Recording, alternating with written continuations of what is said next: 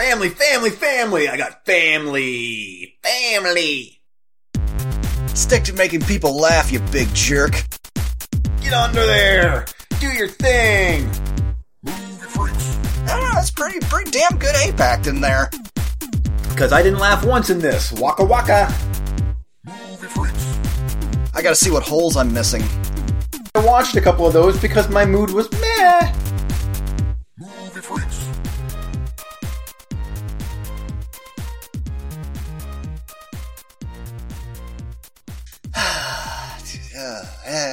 At least it's a long weekend coming up, right? Oh, it is, isn't it? Yeah, it's Memorial Day. Oh, nice. So Yeah, that's right. So you got plans? no, and that's the best plan in the world for me. I don't want to do a damn thing. Other than stuff around the house, put in the garden, mow the lawn. That's it. Gotcha. Have some whiskey. Did you have a good time with your buddies last weekend? I think that you had a big bachelor party thing.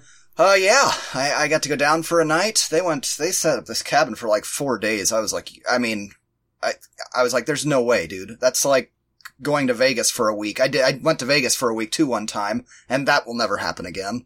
Yeah. So yeah, we had a lot of fun. It was good getting together with the guys and getting rip-roaring loaded. I mean, it got crazy. I don't even know what time I went to bed. But I went down on it was night 2. So when I got down there at 3 p.m, some people were sleeping on the couch. Oh, wow. I guess they were up till dawn. So I got get rowdy with them and made a bunch of great food and had a wonderful time. And, yep, I was not the first one to go to bed, and there was beer pong going on. And then I just was like, after the one guy went to bed, I was like, I'm done. I am done. And I went and laid on the couch. I stole somebody's blanket and went and laid on the couch, and I woke up at 6 o'clock in the morning, in the exact same position I closed my eyes in, and I was like, nope, I gotta start moving right now, because if I just try and sit up and chill or eat some breakfast, I know it's gonna be full on hangover. And so I it was 2.5 hours away, so it was a bit of a drive. I hit the road, and that first hour was rough, but after that, I felt okay. I felt alright after that. And then, still kind of gutsy for a couple of days. It really can't do that shit anymore at this age. If I stay up that late, it takes 3 days to recover. It's 3 days later till I feel somewhat normal again. But anyway. I stopped at a couple. I stopped at a couple thrift stores on the way down and scored some more tapes. So that was cool. And the one place I had a handful of 5 of them, and I said, "How much are these tapes, man?" And he goes, "You know what? Merry Christmas." I was like, "Yes, jackpot." So, there. That was my last weekend. Excellent. What about you? Have you done anything fun lately? No, I haven't. Nope. Oh, it's been shit. It's been shit. Pretty much. Yep. It's been pretty shitty. But, a couple movies. I mean, I'll be obviously talking about some movies that are good. Even a couple of the movies I'm going to be talking about were, Drill in My, Temple awful. So there's that. I have the same lineup. Yep.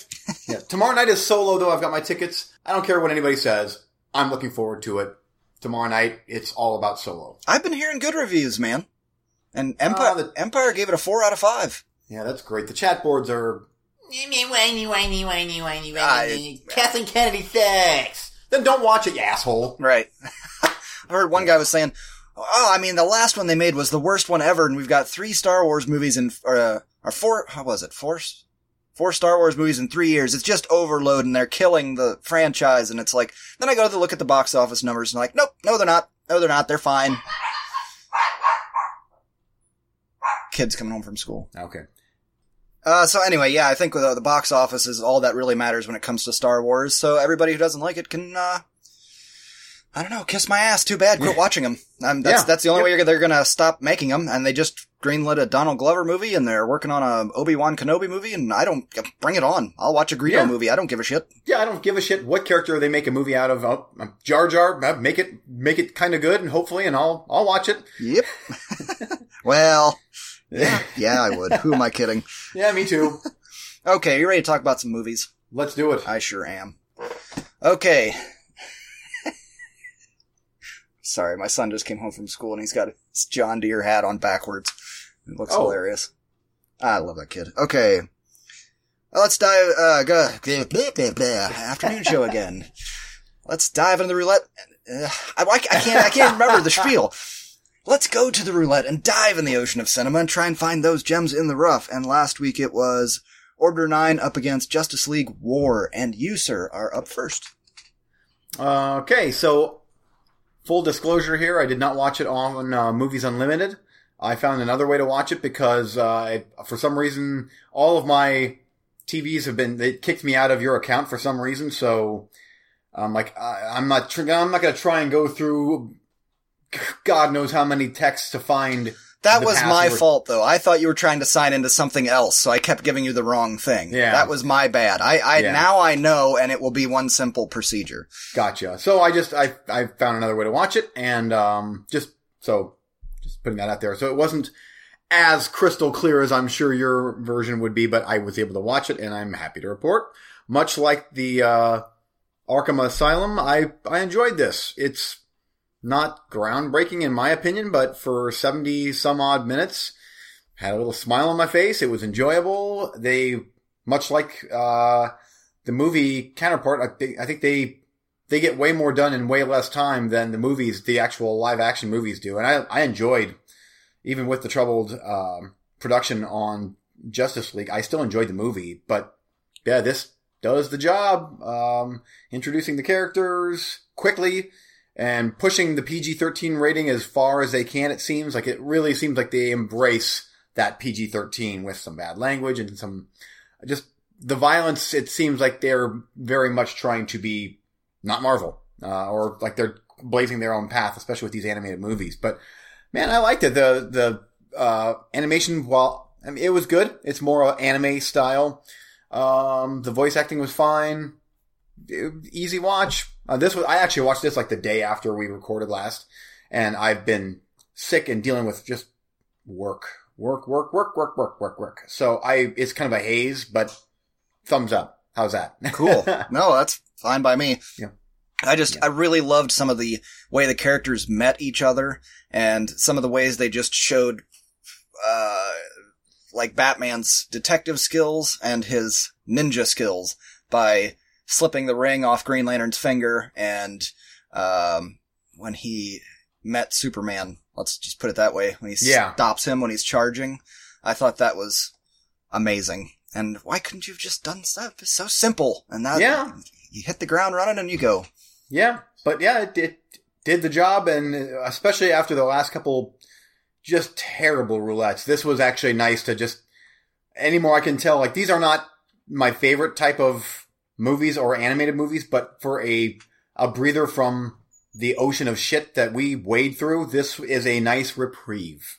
Yep, no doubt about that. I gave it 3 out of 5, exact same score that I gave Arkham Asylum. What was the other line I was going to say? Oh, you're not just a guy in a suit, are you?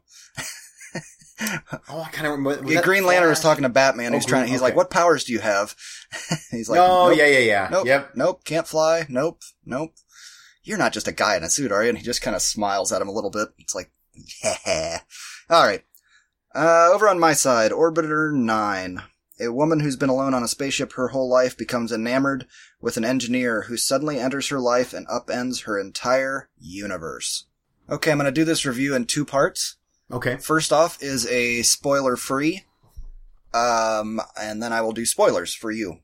Okay. I give this movie a passing thumbs up. It's a decent enough flick. It was not what I expected it to be at all, and that's kind of a detriment for me. When I realized what was going on, I was like, well, okay, I guess we're doing this now. But they couldn't really tell you the full plot without ruining it. So they couldn't prepare you for that without giving away the whole frickin' movie. Had I known all of that, I might still have watched it. Anyway, I give it a passing thumbs up. If something sounds interesting to you, go check it out. I don't think Eugene would like it, so I'm going to spoil it for you. Okay. So you have been warned, people. That's the end of no spoilers. Spoilers are coming for Orbiter 9. If you don't want to know spoilers, skip ahead a little bit. Okay, so here's what happens. This girl is born in this spaceship, And she's part of these pioneers that are traveling to another planet. And it's going to take so long to get there that she's going to spend her entire life, she's going to spend like 40 years getting there. She was like born on this ship, okay?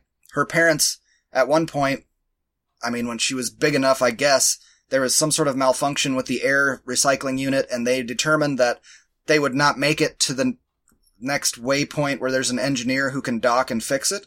So the only way for the daughter to survive, the parents had to abandon ship. Basically commit suicide. So they left her on this ship by herself so that she has enough oxygen to get to the engineer. So then she gets there, and at this point she's probably, 18, 19, 20, something like that.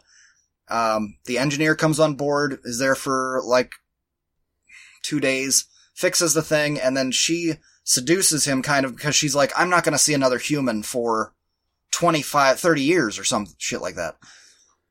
And then the engineer leaves, but when he leaves, we follow him instead of her. And he leaves, he's leaving the docking bay in full space suit and goes up this elevator thing and opens a door and walks out onto Earth. Okay. This is like the first 20 minutes of the movie. So what it turns out is that you got gerbils in cages. They need to go to another planet, but they don't know if they can survive the journey. So they have selected like 10 people that are born in these pods, and they want to see the effects of basically living your whole life in a spaceship. And the guy falls in love with the girl, and then it becomes a romance movie, kind of, and then he breaks her out, and she's amazed that she's on Earth and everything around her, and she's never seen a tree, and then they're on the run, and do you see how this movie plays out now? I'm already being not interested. It's not for you. But the acting was all fine, the direction was fine, it was shot well, it looks good, it's interesting, but I was hoping for a true hard-on sci-fi movie, and this just has a little bit of gloss to it. But, pass for the most part. It was better than Sam Worthington flying around Saturn's moon like an idiot, right? Yes, at least this movie made some sort of sense. Okay. And that movie pissed you off by the time it was over. At least They told you this 20 minutes in. I don't know if I would have liked it better that way or if it had been a reveal at the end, but I don't know. I've now seen about 3 movies like this where we're trapped in space, oh wait, we're on Earth. And that's the twist, reveal, or whatever. Anyway, enough of that. Let's get on to the next round. Okay. And the next round is, of course, episode 200. And we've gone another 100 episodes already. Can you believe it? I thought it feels like it wasn't that long ago. And I was like, oh boy, it's going to be a long time till we get around to watching those movies. But here we are. Go ahead and sell me on your movie. Okay, so Tenebrae from 1982, one of my all-time favorite movies and favorite giallo slasher movies, because this tends to veer a bit more into the slasher category than giallo, but there is still a nice, healthy dosing of both. In fact, I would dare say that other than Suspiria, this is Dario Argento's best movie. I've watched this countless times. I love the brutal gore sprinkled throughout it. I love the camera work, the music by Goblin. Everything about this is classic Dario Argento firing on all cylinders. And you and I have talked about this before, about why you originally didn't much care for the movie. Is some of the acting is pretty meh, and it is, but I think that sells it for me even a bit more. I like this feels so Italian, and I like that. I love these types of movies, and this one has all of those in spades. Even some of the nonsensical stuff, I've grown to love those scenes, and even at some point they kind of tie in, but there are definitely some nonsensical things going on in the movie, but it just adds to that wacky early 80s Italian giallo vibe. But this one here, more than likely I'll watch it again. Just even talking about it makes me want to watch it again.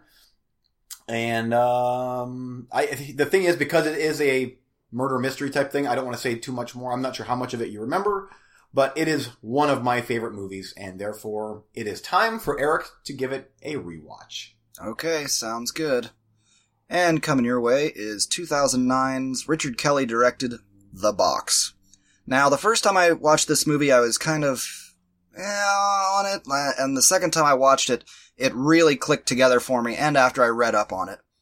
And there are I understand why some people don't like this movie, because there are some things that are a little vague, and you would have to watch a couple times to kind of puzzle piece together. I'll tell you kind of my theory on it, and then, because I want you to be prepared and to kind of look for some of these things this time around. So this will be spoilers for the box, but you've already seen it, so I don't feel bad telling you. I'm just warning the audience. Norma and Arthur are approached by this guy and given a box with a red button. He says, here's the option. If you push the button, you will get $1 million tax-free, but somewhere, somebody you don't know will die. After going back and forth, they decide to push the button. Now, here is my theory on this. It is revealed in the movie, and you gotta pay attention when there's newscasts and stuff in the background, and they're showing pictures of people and just kind of detective walls. You gotta kind of pay attention to the background of the ether to really kind of put it all together. But that guy that offered them the box was struck by lightning, and it has something to do with aliens. So I believe he is an alien. He's being controlled by an alien. They are putting this test to the human race, and they're doing it through couples. So, and it's a test. If you push the button, you fail the test. And if you fail the test, then you're now one of their, like, zombie drones. Okay? So throughout this movie, there are weird people that pop up with our main protagonists. And they will do weird things like hold up 2 fingers. Or stuff like that. And you're just like, what the hell does that mean? Well, later in the movie, he is forced to pick a doorway out of 3 doorways. And he picks doorway number 2. So he survives and is redeemed. Do you following me so far? Yeah, I gotcha. Well, I don't know if he's fully redeemed or if I think he's redeemed, but he might just be part of the zombie crew. So I think the aliens, all these people that fail, they become part of the zombie crew. And the aliens can control them at any time, but I think that you still retain a little bit of power when they're not looking. So that's why you can try and give clues to your fellow man to help survive this worldwide test that they are putting mankind through. Obviously, later in the movie, so-and-so dies, but it's because somebody else was offered the box, somebody else pushed the button, and the people that die were people that failed the test, you know what I mean? Mm-hmm. So it goes around in a circle like that. But I thought it was so interesting how on rewatch, the movie gets better and better for me, because I see those weird things now, and I realize what the person is trying to say without saying, because they can't verbally say it without getting busted by the invaders, as I put it. So anyway, I'd like you to give it another watch. Even if you don't like it on second watch, it's easy to watch. It's a well-made film, and it looks great. So it's not like it's an irritating movie, you know. Even if you come away with the same review as last time, oh well, you might. But I think the movie is kind of brilliant, and I think down the road it will be revered a little more than it is currently. Okay. I'm looking forward to giving that a rewatch. Some science fiction movies just take time. Some of them don't find their audiences right away. Yeah, that one I saw in the theater back in 2009 when it came out, and it just did not do anything for me. But, that's 9 years ago now, so time to give it another rewatch. That will be interesting. There you go. And I don't know if it'll be next week. We might have a classic episode next week, but because life has just been crazy around here, might need a break. But I'm also working on some other things for the show to spruce them up for Big 200. So we will see how that all goes. I wonder what the movies will be for episode 300. Well, you need to think about that for the next time we record. And we should get Steven on for that. Actually, Yes, we should. And I really liked it. We should make him watch both of those movies. Yes, I agree. I really like how things went with the first 2 that we did on episode 100. Mm-hmm. And I like that we found another 2. So I'm sure that there's going to be another 2 that I absolutely love, and you are Matt on, and vice versa. So just have to dig through the collections, try to find something. Okay, there you go. Next time, The Box in Tenebrae. I figured we'd just do a little recently watched, and till we have... See where that goes?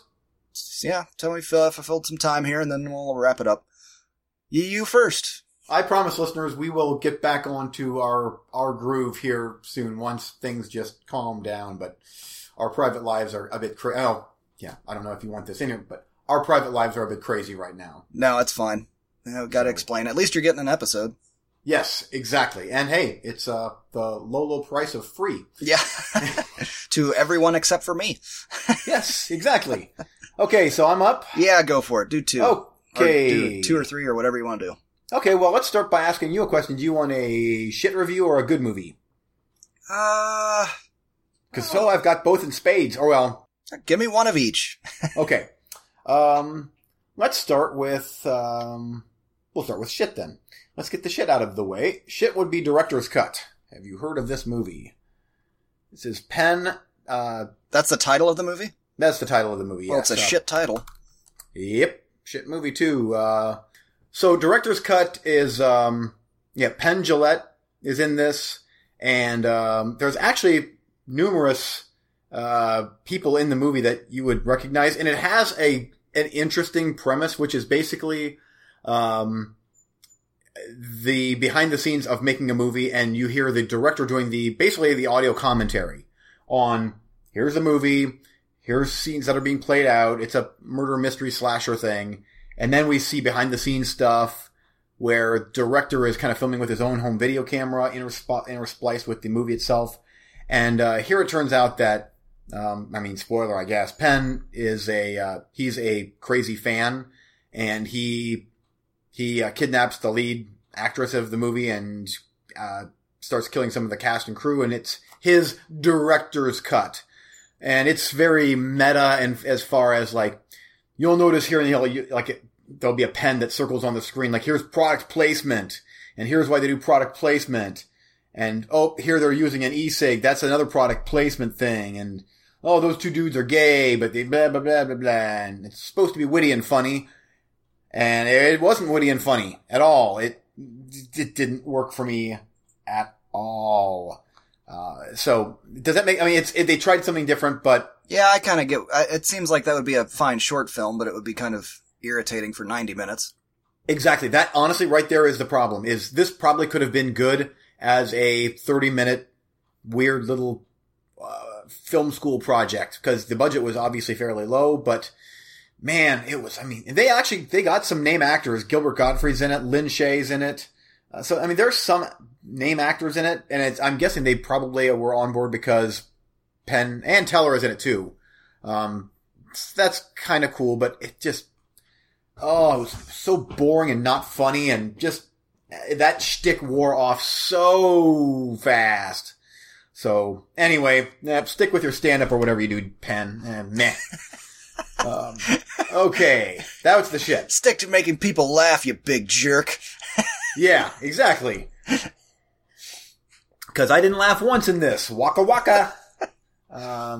Okay, so the good. Here we go. Sicario rewatch.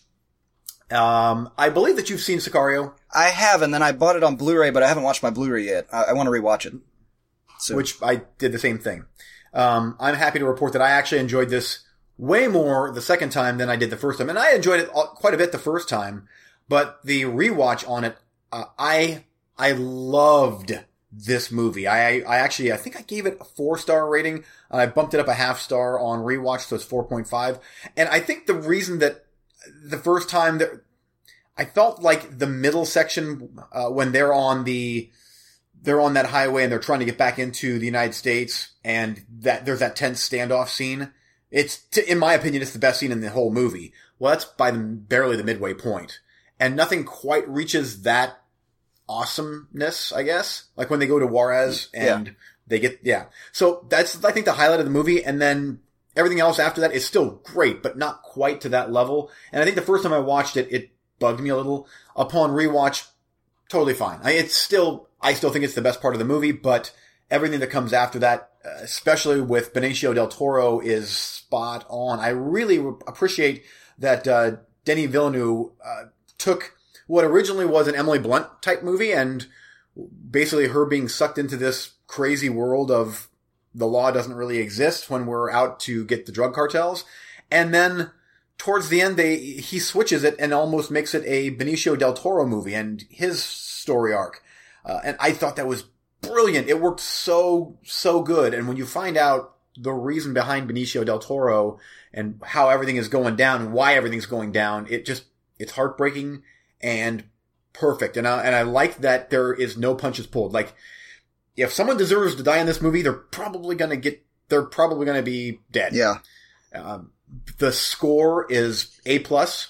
It's from the minute the movie starts, there's this boom, boom, boom, boom. There's this like background noise, that is just uncomfortable. And it keeps you on edge the entire movie. Like huge thumbs up. I'm actually at this point, and I should have I should temper my expectations, but I'm actually quite looking forward to Sicario 2.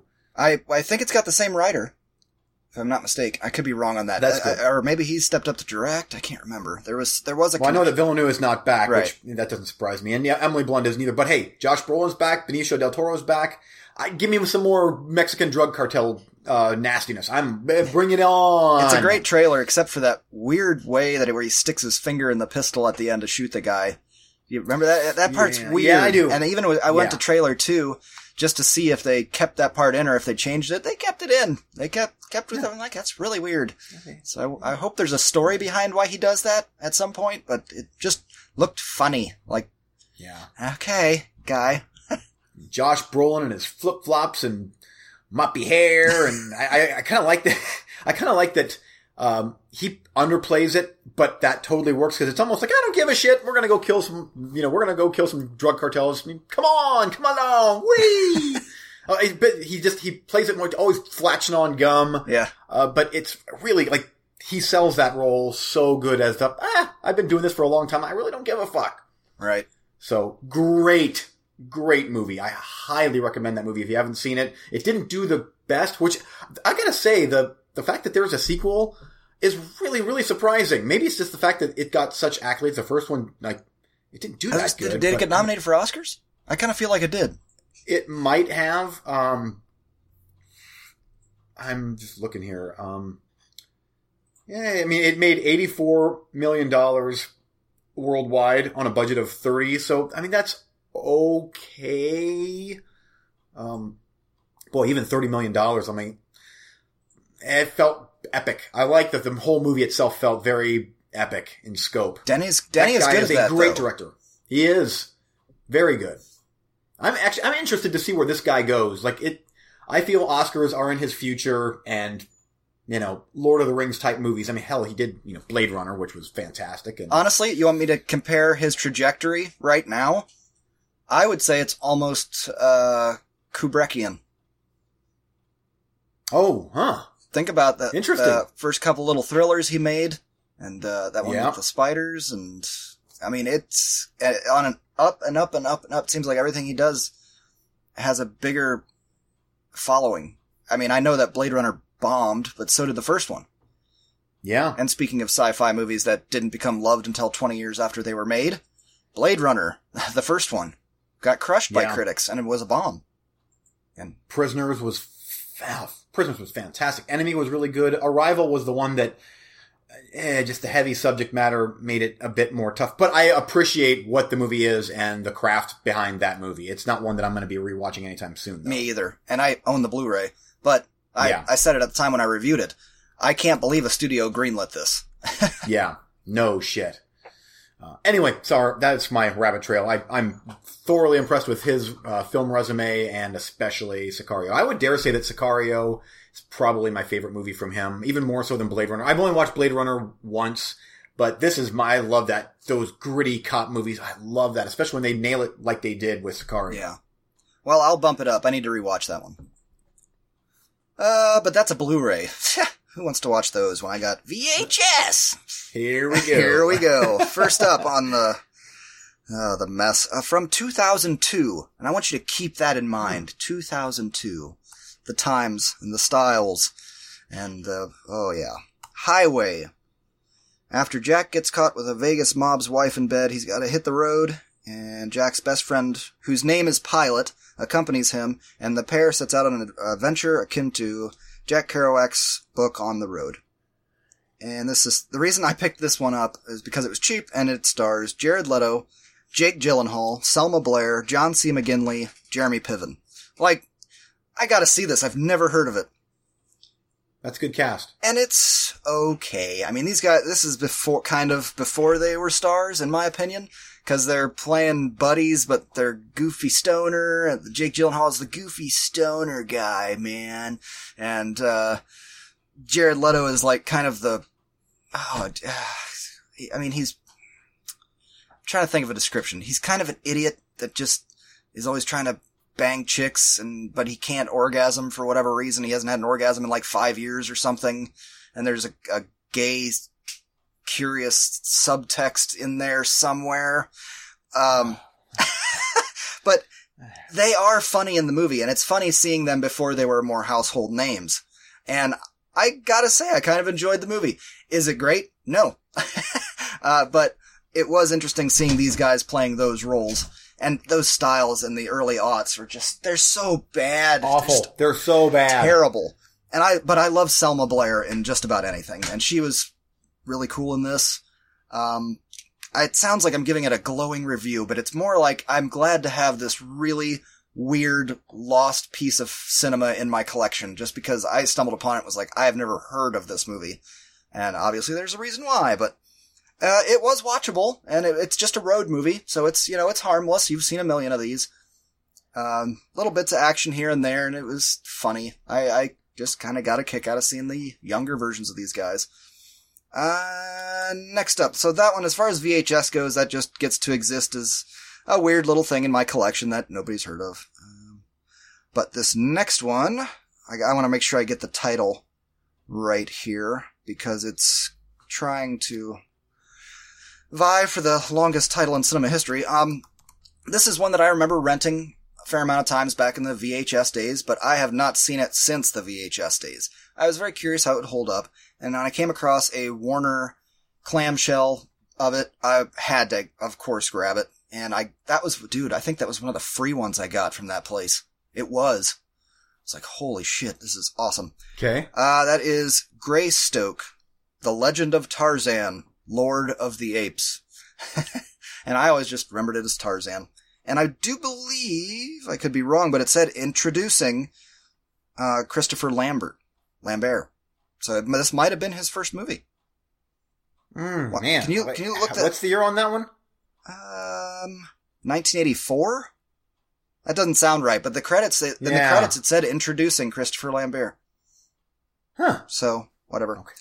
This is, of course, the retelling of the Tarzan tale, 135 minutes long. Have you seen this movie? Ooh, I have not. I know exactly which movie you're talking about, but never seen it. It's a good movie. I like this one a fair amount. I mean, obviously it's an epic. It's for being that long. It feels like an epic. And I remembered that, there was the stuff with him in the jungle being raised by apes. After shipwreck, a baby washes up in this jungle and is raised by apes. Or no, they were shipwrecked, but then his father had him and it was doing some kind of studies on the jungle, and then the apes killed him and then rescued the baby. And the baby grew up raised by apes. And the apes are obviously men in suits, but they do a weird thing where, well, it's weird to look at. It's like the apes in 2001: A Space Odyssey. You know they're not real, but sometimes you're like, I don't know, that's pretty damn good ape acting there. You know what I mean?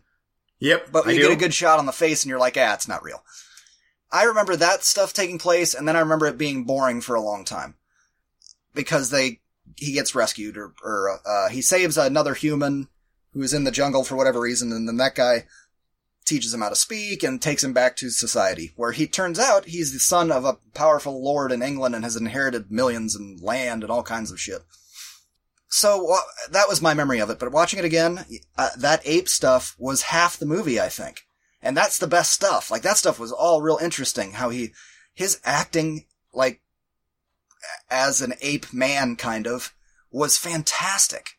And that stuff was all real interesting. When he goes back to society, it does get a little less interesting. Meh. Well, it's kind of Bonnet times, you know?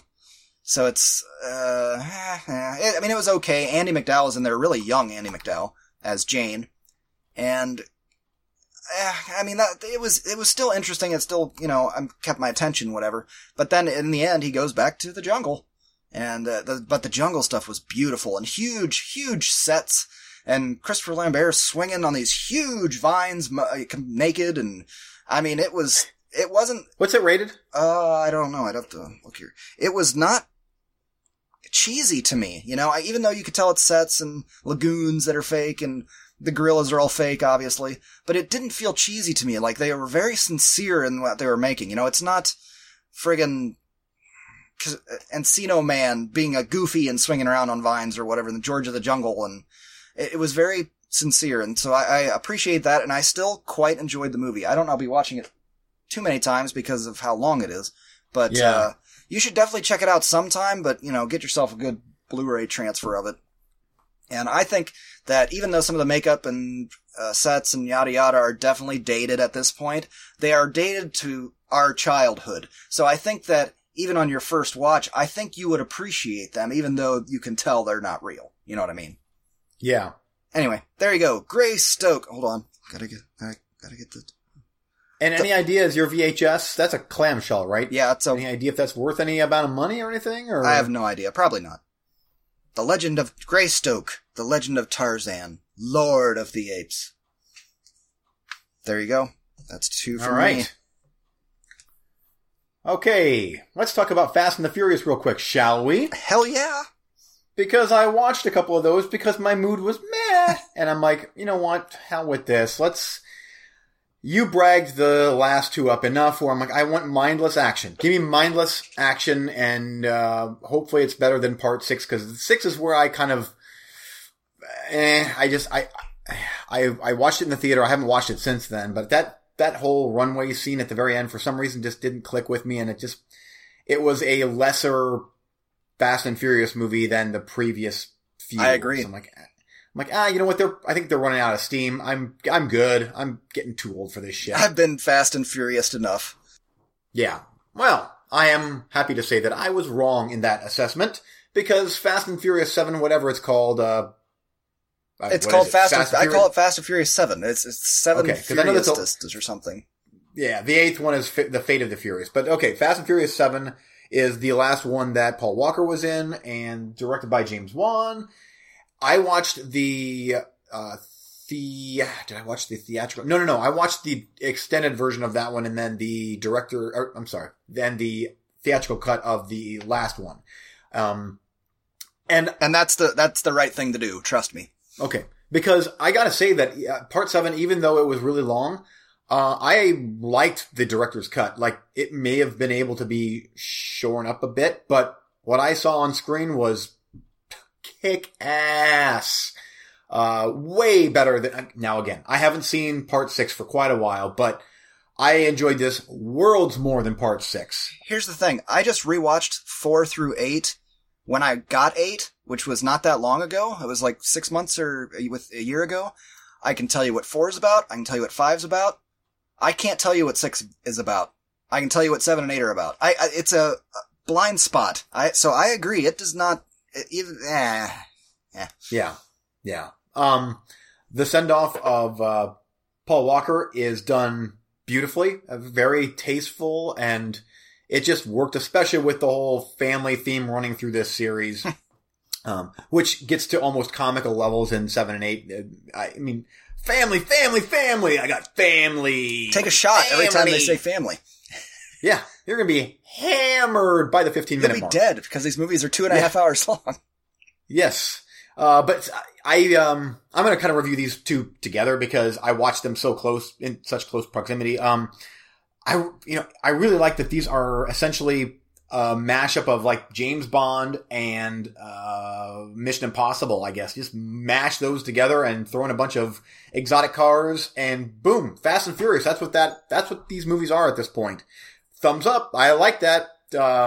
Give me more submarines blowing up. Give me more Jason Statham whipping ass. More rocking him one-liners. Oh, their back and forth is so good. And I don't know what The Rock does other than work out 24 hours a day, but that dude is like Godzilla. He's huge in these movies. Huge. Yep. I said there. I said when I reviewed it, part 8. There's a fight in a prison in part 8, and it's basically like a kaiju battle. It is Godzilla and King Kong fighting King Ghidorah and whatever. I mean, it's madness. Yeah. And these things are completely ridiculous, but they know it. They've found their niche, and it totally works. I gotta say, I thought that the villain, I'm drawing a blank in part 8. Charlize Theron. Yes, Charlize Theron. She was really, really good as a hissable. I hated her. Yep. But she was great. And that's one thing that maybe part 7 didn't quite have as much as part 8 is a villain of that despicableness. Yeah. Having said that though, man, I'm having trouble finding much that I didn't enjoy about these. They're silly. They're ridiculous, but that's part of their charm is they're exactly what you think they're going to be. Huge budget, fun. I had to laugh when we were texting that you were watched 7 and you loved it, and I was it made me so happy because I love these movies, and I've been trying to get you to watch them, but they're so long that it's hard for me to push them too hard. And you're like, how much you loved 7? And you're like, there's no way 8's that good. And I'm like, dude, it's better. And I was just like, you're like, but the carnage in this one, I'm like, just wait, dude, just wait till you get to 8. And then you get to 8 where she's controlling all the cars. Oh, that was crazy. It was so ridiculous and far-fetched and awesome. Yeah. Awesome. But it still kind of worked. That was great. Oh, yeah, it's the God's Eye thing or whatever. Yeah. And I'm like, yeah, whatever, fine. Just crash cars for me, please. Destroy Lambos. Yep. That's what I want to see. And the whole crew having to hunt down Dom. I thought that was interesting. That was really good. Yeah, and I thought it was funny. Yeah, with the, not Ludacris, the other guy, what's his name? Roman, yeah. It was funny when they get towards the end of the movie and they're all in the Russian, wherever. They're in the snow and ice and the submarine. And I'm like, and he's driving a Lamborghini. I'm like, huh? Yeah. Why? And I'm like, someone had better make reference to the fact that he's driving a Lambo in the middle of, Siberia or whatever. And because who would do, that's not the type of car you need to drive. And I'm like, they do. They acknowledge that. They're like, dude, what? Why are and they destroy it in seconds. They destroyed. And that was so funny. And the car that Dom is driving at that point, where it's all beefed up and wrecked out and whatever, it might be my favorite car of the whole series. That car was unbelievable. Yep. Sick. That was so great. And they all the cars drive around and cover Dom and because it's their family. Yeah, that part was the most ridiculous part. That was more ridiculous than ramping a car to wreck a heat-seeking missile into a submarine. That was more believable than them surrounding him to protect him from flames. Yeah. Or even the $3 million whatever car way up in the high-rise in part 7 that they, one building to the next, or whatever. I'm like, sure. That's, and the thing is, when they were jumping from building to building, that was more believable than Dumb being able to pick up the car.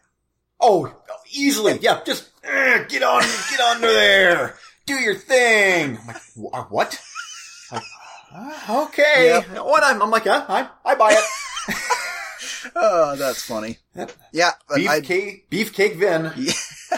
There's something else I wanted to mention about 8.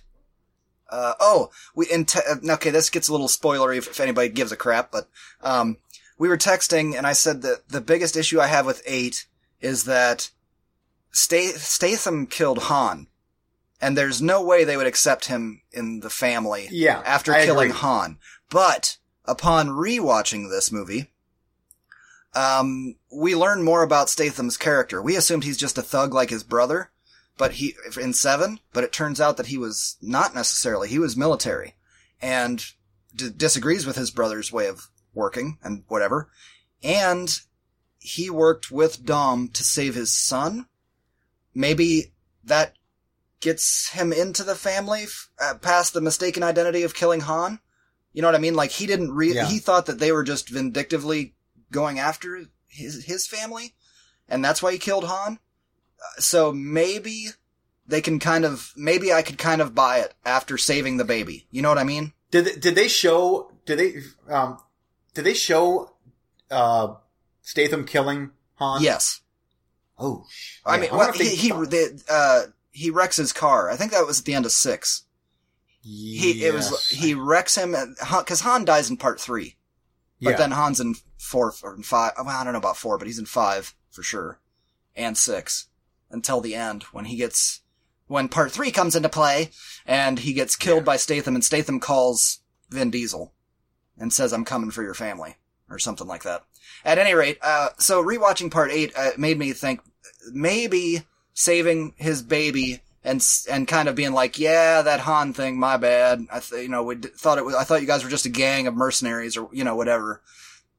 Maybe you can kind of let it be like fallen soldier thing, Because I can't imagine they're not going to not address that at some point. Because at the very end of part 8, they're all having beers and praying and having a cookout on the top of the roof. And I don't expect them to address it. This is Fast and Furious. We've got flying cars and robot cars and super hacking. They even brought back the good old boy from part 3. He's in this thing for all of 2 minutes. Thank Christ. Yep. And then be on your way. But you know what? Yes. Even though I need to buy part 3 because I have to have them all at this point, and I need to give it an honest rewatch because I watched it once and hated it. And it's been so long. But I do appreciate that even though that is a lesser entry and my least favorite by far, I do appreciate that they had that guy in there for the same reason that I appreciate in Rogue One where they had, one of the guys from the prequels was in the, Jimmy Smits. Was it? Oh, yes. Was it Jimmy Smits? Yep, it was. I really appreciate that because it as I've said before, while those movies may be lesser than the whole saga, it admits that those characters are real and they exist. And that makes me happy. I don't know what to tell you. I don't know why, but I appreciate it. I agree. Yeah. Now, do you think that because, Paul Walker's character is obviously no longer with us, this is just a hunch, but I'm assuming that, Scott Eastwood. Oh, I'm leaving that in because that's your obsession with your man, George. Oh, Mr. George, yes. Which more on him later. Great. Uh-huh. Well, I have to every week. I've got to watch a George Eastman movie. I have to. Okay. So Scott Eastwood. I'm kind of thinking that because he's very like, Mr. Nobody Man or whatever. They really joke with him. It feels like they're trying to bring him into the family, and he's going to be kind of the replacement for Paul Walker's character. Well, we got to get a white boy in there to lead this, Yeah. But he was really good too, man. These are great movies. Just ridiculous, over the top, big budget, but done right. Like, there are some big budget movies like this that just don't work, but this just works. I couldn't agree more. And I know what else I want to talk about. Fast and Furious 8. You don't need the director's cut. The director's cut, or I don't even know if it's a director's cut but an extended cut. But I haven't watched the theatrical yet. So tell me, was there a scene where The Rock is coaching his daughter's soccer game? There is. It didn't last too long. Oh, but there it's is a like scene. 7, 8, 10 minutes in the director's cut where they're just cracking jokes on the sidelines. And there's some dude, it goes on and on and on, and they even repeat certain lines, so you can tell that this is just extra cuts and deleted scenes where he's being funny that they just put back in, and it totally stands out as being stuff that should be cut. It's not like 7 where you can't even tell what was theatrical and directors. Yeah, same with that's a great point with. I generally try to watch director's cuts. And I remember, that reminds me of the A-Team. I've only watched the extended version of the A-Team once. Much prefer the theatrical cut of A-Team. It felt like that. It felt like these jokes don't quite work, and the pacing is now kind of off. So I'm actually very glad that the Vudu one that I have is you were so generous and gave me the Vudu code for the theatrical cut. Yeah, I made that mistake. I was like, haha, I got the extended cut, you can have the theatrical. Yeah. And then it turns out... it's 15 minutes difference. I checked. I'm like, 15 extra minutes for the extended. I'm like, that's a lot. Oh, 15 minutes though. I wonder surely it's not any car stuff. When you're pushing 2.5 hours, there's no way they're cutting the nitpicky minute here, minute there of car stuff. I wouldn't think. Now, I'll have to watch the theatrical and see if I notice anything missing. And I will watch them again pretty soon because... I literally, every 2 years, maybe, every year or two, I can sit down and just watch all of these movies, and in a week, and I don't get sick of them. They're freaking great. Now, when was the last time you watched part 3? I know that, or did you just go through 4 through 8? I just went 4 through 8 this last time. Okay. Because I wonder how, I know that I enjoyed the first one for what it was, and then I think part 2 was that was really good, and then 3 was that huge step down, and then they got their footing back again with part 4. Yep. I love, Roman kills me. I love all the stuff with Roman. I love his bickering with Ludacris. That shit is so freaking funny. Yeah. I think that part 8 might be, that might be my favorite one. If it's not that, it's part 5 with the bank heist stuff. It's one or the other. I mean, they're both neck and neck, in my opinion. And that matches my opinion. I told you, dude. 5 and 8 they're neck and neck for me. They're so good. You know, it also helps that, we watched, part 5 for your bachelor party. And so I always, like, whenever I think about part 5, it's like, we watched that for your bachelor party. That's cool. So. Anyway. I always forget that. I can't imagine why. Eugene pissing in. Yeah. Yeah, anyway. That's it. Yeah. Back to you. Quit whining. That's, yeah. Shh. Be quiet. Doggo got in. Come here, you little Ewok. Be quiet. Okay. I don't even know, do I? See, the thing is, I'm not sure which of those 6, 7, 8 I own on Blu-ray, because I was given those codes by Dave. But I know I pick them up whenever I come across them. I have to see what holes I gotta see what holes I'm missing. Ooh. Let's talk about George Eastman. Oh, okay.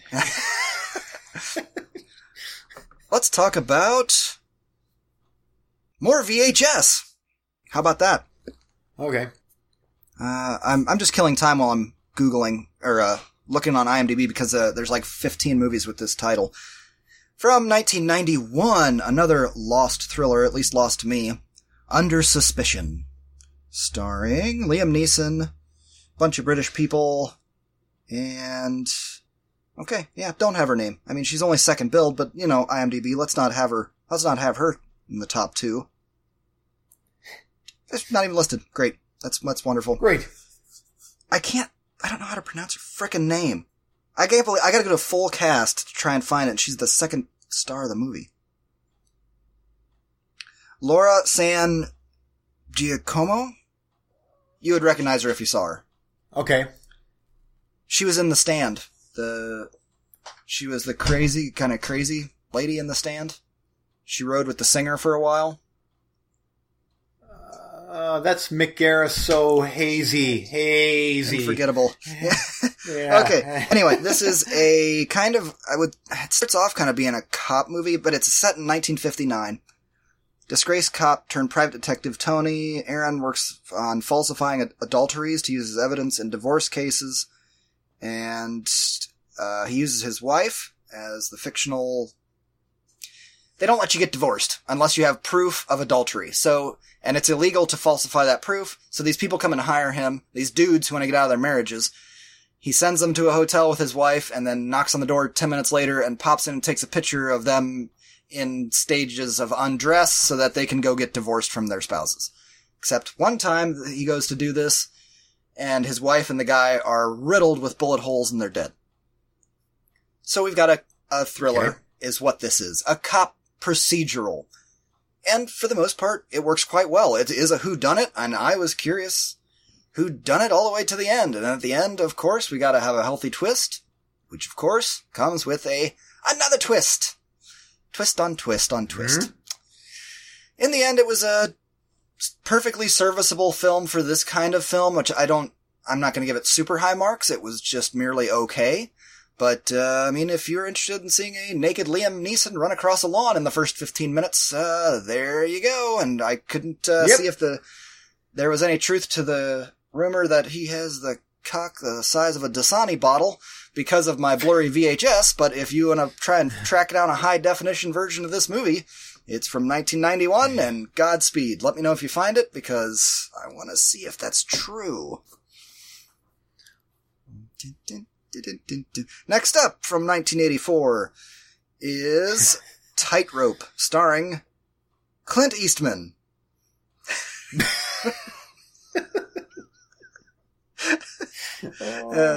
So father and son tonight. I mean, father and son on this episode. Mr. and Offspring Eastman.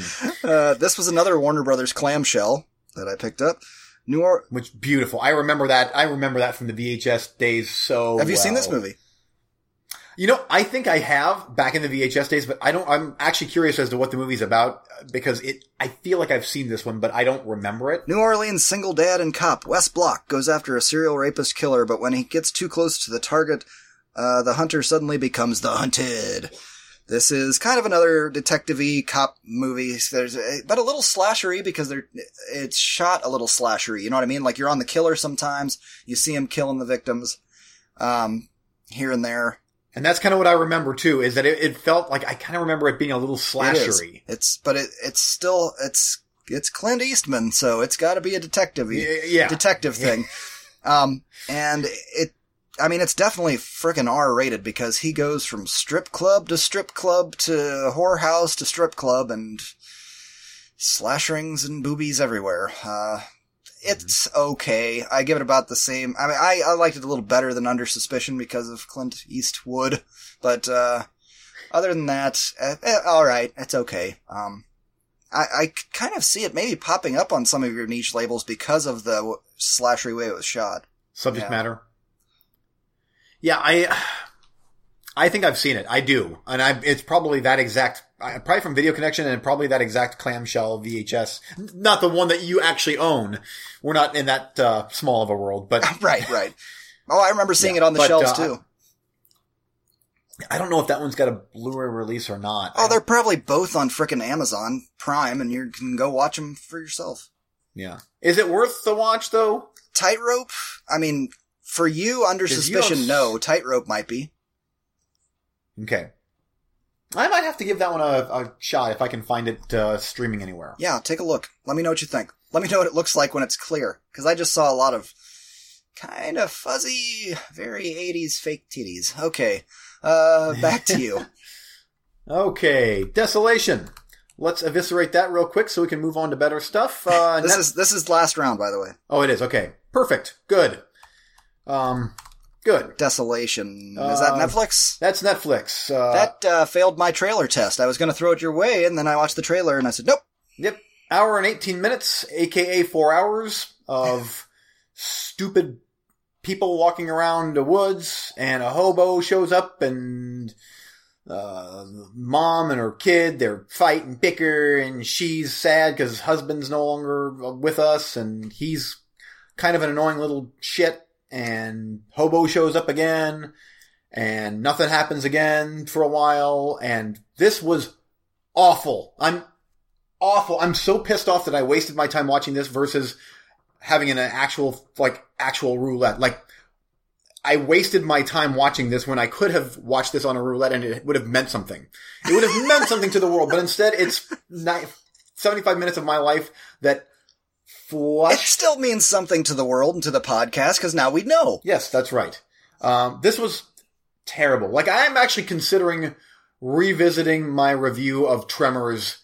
Like, I gave that 0, and I gave this 0, and I gave Day of the Dead 0, and I'm like, they're all zeros, but in hierarchy here, I'm like, maybe I was a little too tough on Tremors? On Tremors, because this was shit. Like, nothing, like, okay, video camera, a lighting equipment, whatever. You guys walk around the woods and talk about your feelings and smoke some pot now because you're... Wait, the mom and her kids? Oh, the mom and her girlfriend, whatever. The kid's asleep. Well, he knows that they are though, but they're smoking pot because they're bonding, and it's so awful. Please, I really want you to watch this. Hell no, this is your problem. You have this problem. I start things, and if they suck, I turn them off. You have got to see everything through to the bitter end, and I just don't. Oh. I told you, dude, did not pass the trailer test. I didn't even give it to you on the roulette. Think about that. Yeah. The shit that you watched Tremors 6. That passed, like, do you understand what I'm saying? Mm-hmm. How bad the trailer has to... here's the thing. I don't give you stuff on the roulette just because it's horror. I want to make this very clear. I don't give you anything that does not interest me at least a little bit. Yeah. You know what I'm saying? Like, cause I'm not just going to placate your problem of being obsessed with horror. My obsession, yeah. Yes, that's your problem, not mine. I'm not giving you these ghosty teen things that I find that you throw my way. Yeah. By the way, this is not even a horror movie. Like, there's maybe 30 seconds of horror in this, I guess. I honestly don't remember how it ends. I hated it that bad. So yeah, 0 stars. I'm sorry, but if you make a movie that bad, I'm not going to even award you a half a star for having video cameras set up in the woods. No. Awful. Okay. Let's go back to some Vin Diesel goodness. Riddick. I rewatched Riddick after many years, and I'm glad I did. Because wait a minute. Is this part 3? This is part 3. Yes. Okay. I was like, after the last 2 Furious movies, I'm like, you should have watched Triple X3 next. That should be your next one. I should, because that's on Movies. You've got that on Movies Unlimited, right? I don't know if I do. I have it on Blu-ray. You know what? I might have to borrow it. I'll add it to the stack when we got to swap out for Tenebrae and stuff. Okay. Sounds good. You know what? This is the 3rd time I've watched Riddick. The first time was in the theater when I lived in Florida. Second time was on Blu-ray, the extended version, and then this time here. And I gotta say, it's starting to not hold up near like I remembered it. The first time I loved it. Second time, loved it as well. This time, I still liked it, but and I think that you said this back when you watched it the first time, but you were like, this is like a kind of another version of the first Pitch Black. And it is. It's Pitch Black with a bigger budget and more effects, and it's that. That's not a bad thing. It's quite good. It's way too long, in my opinion. It's the director's cut clocks in at over 2 hours, and that's long. But having said that, the effects are really good. Vin Diesel is Vin Diesel, of course. I really like the. I thought that before what are they called? The mercs show up to catch their bounty, which is Vin Diesel. I like that he's exploring the planet and, he's getting the feel of the land and he finds that alien dog thing. All of that was fantastic. And I honestly almost wish that they would have gone more that route with literally just him on a planet. How do I get off this planet before these creatures get to me? I think that would have been cool. But having said that, I mean, the merc stuff was good, but it's stuff that we've kind of seen before. Yeah. And I think I've seen this movie 3 times now, and I kind of feel like I mirror your review. I don't know if I felt like it was too long, but it definitely takes too many of the same beats from Pitch Black. That being said, I kind of went the opposite way that you did with each review. Like, the first time I watched it, I was like, okay. The second time I watched it, was like, I enjoyed that a lot more than the first time. Then the third time I watched it, I was like, no, I'm back to the first time again. And I'm sure the next time I watch it, it'll just be that roller coaster back and forth. Each time I watch it, it's like, at least I have another one. Yeah. So. It's good. Batista's in it. Every time I see Batista in a movie, he's just good. He's just like, he's likable in movies, even though some of his acting can be clunky. I'm like, he's kind of the big lunkhead dude that sprouts funny lines, and I like him.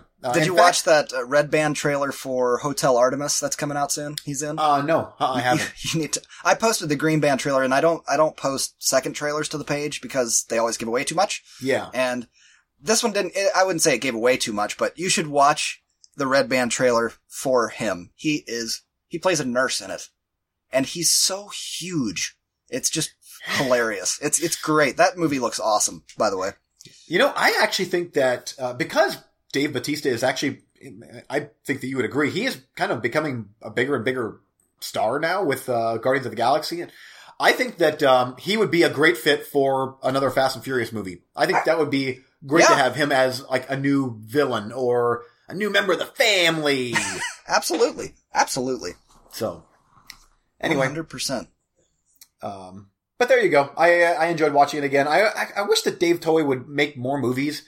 He just it's almost like I forget about him, and then every 5-6 years, it's like, he's still around and he just made another movie, but it's like, I don't know if he's made anything since Riddick. I don't think he has. He's kind of like Clive Barker, though. It's like, why do these people struggle to find funding? Well, I know why Toei does. It's like, his budgets and his box office are too close. Yeah. That's why they're like, He's only made one movie that I can remember that I flat out didn't much care for, and that was Perfect Getaway. Otherwise, I like his movies. I agree. And there you go. Okay. One dud, one win. One last one for me and we'll be done. Okay. Black Panther. Rented this one. Nice. Rented this one on Vudu with the wife, and I enjoyed it. It was totally fine. I thought it had some real powerful moments, especially towards the end, when I thought Michael B. Jordan is one of the most compelling villains so far. Yep. Holy crap. I really loved his performance.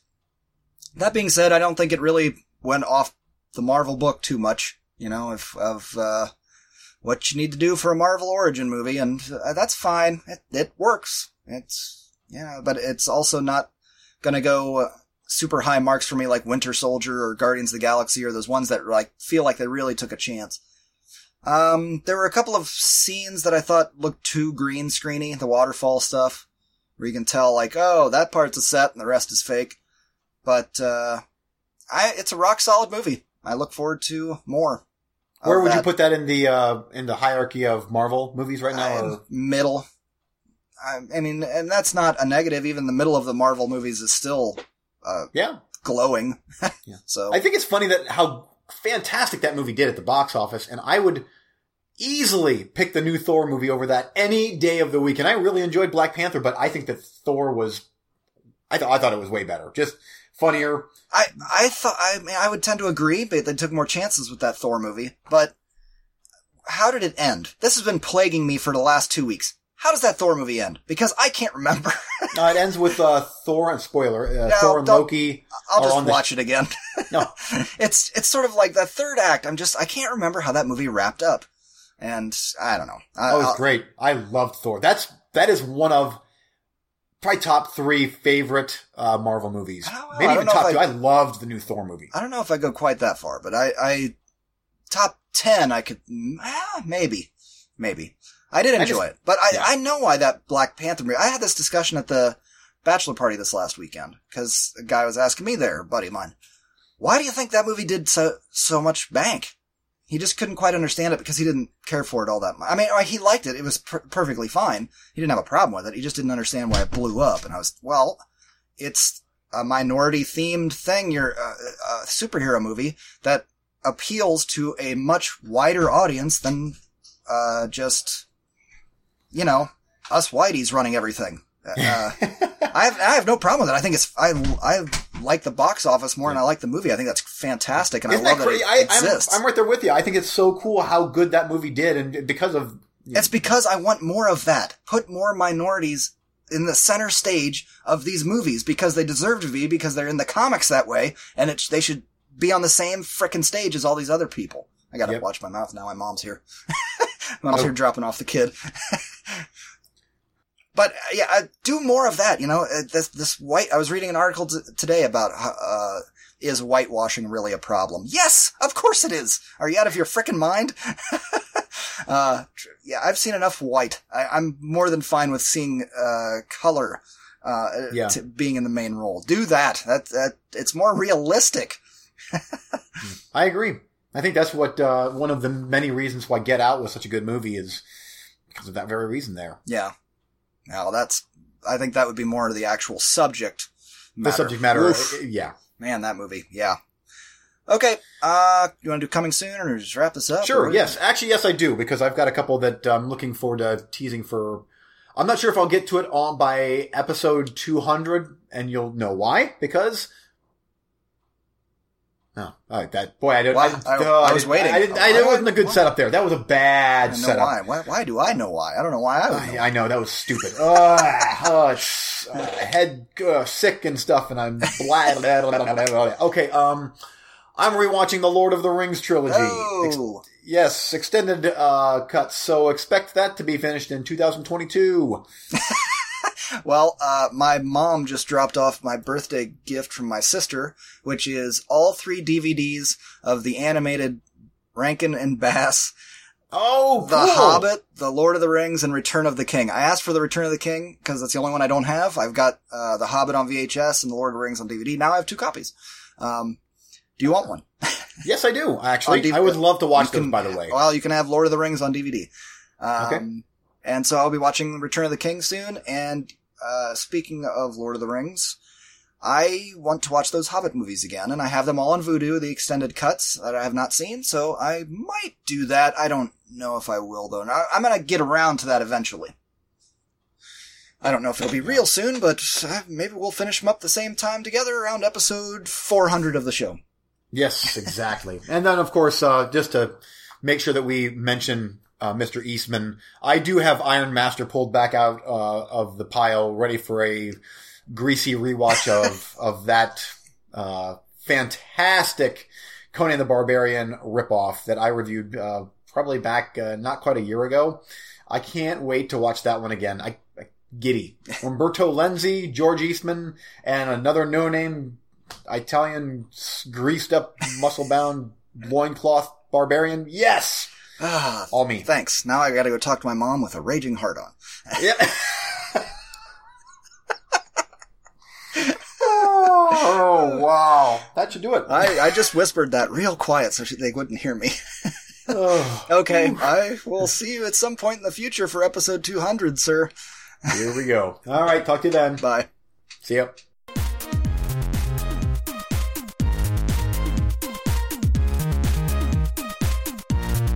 Thanks for listening.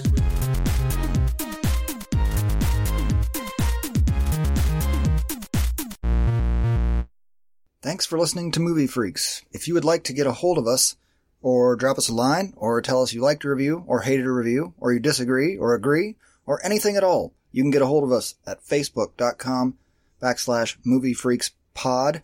You can email us at moviefreakspod@yahoo.com. You can also follow us on the Twitter @moviefreakspod. Thanks for listening.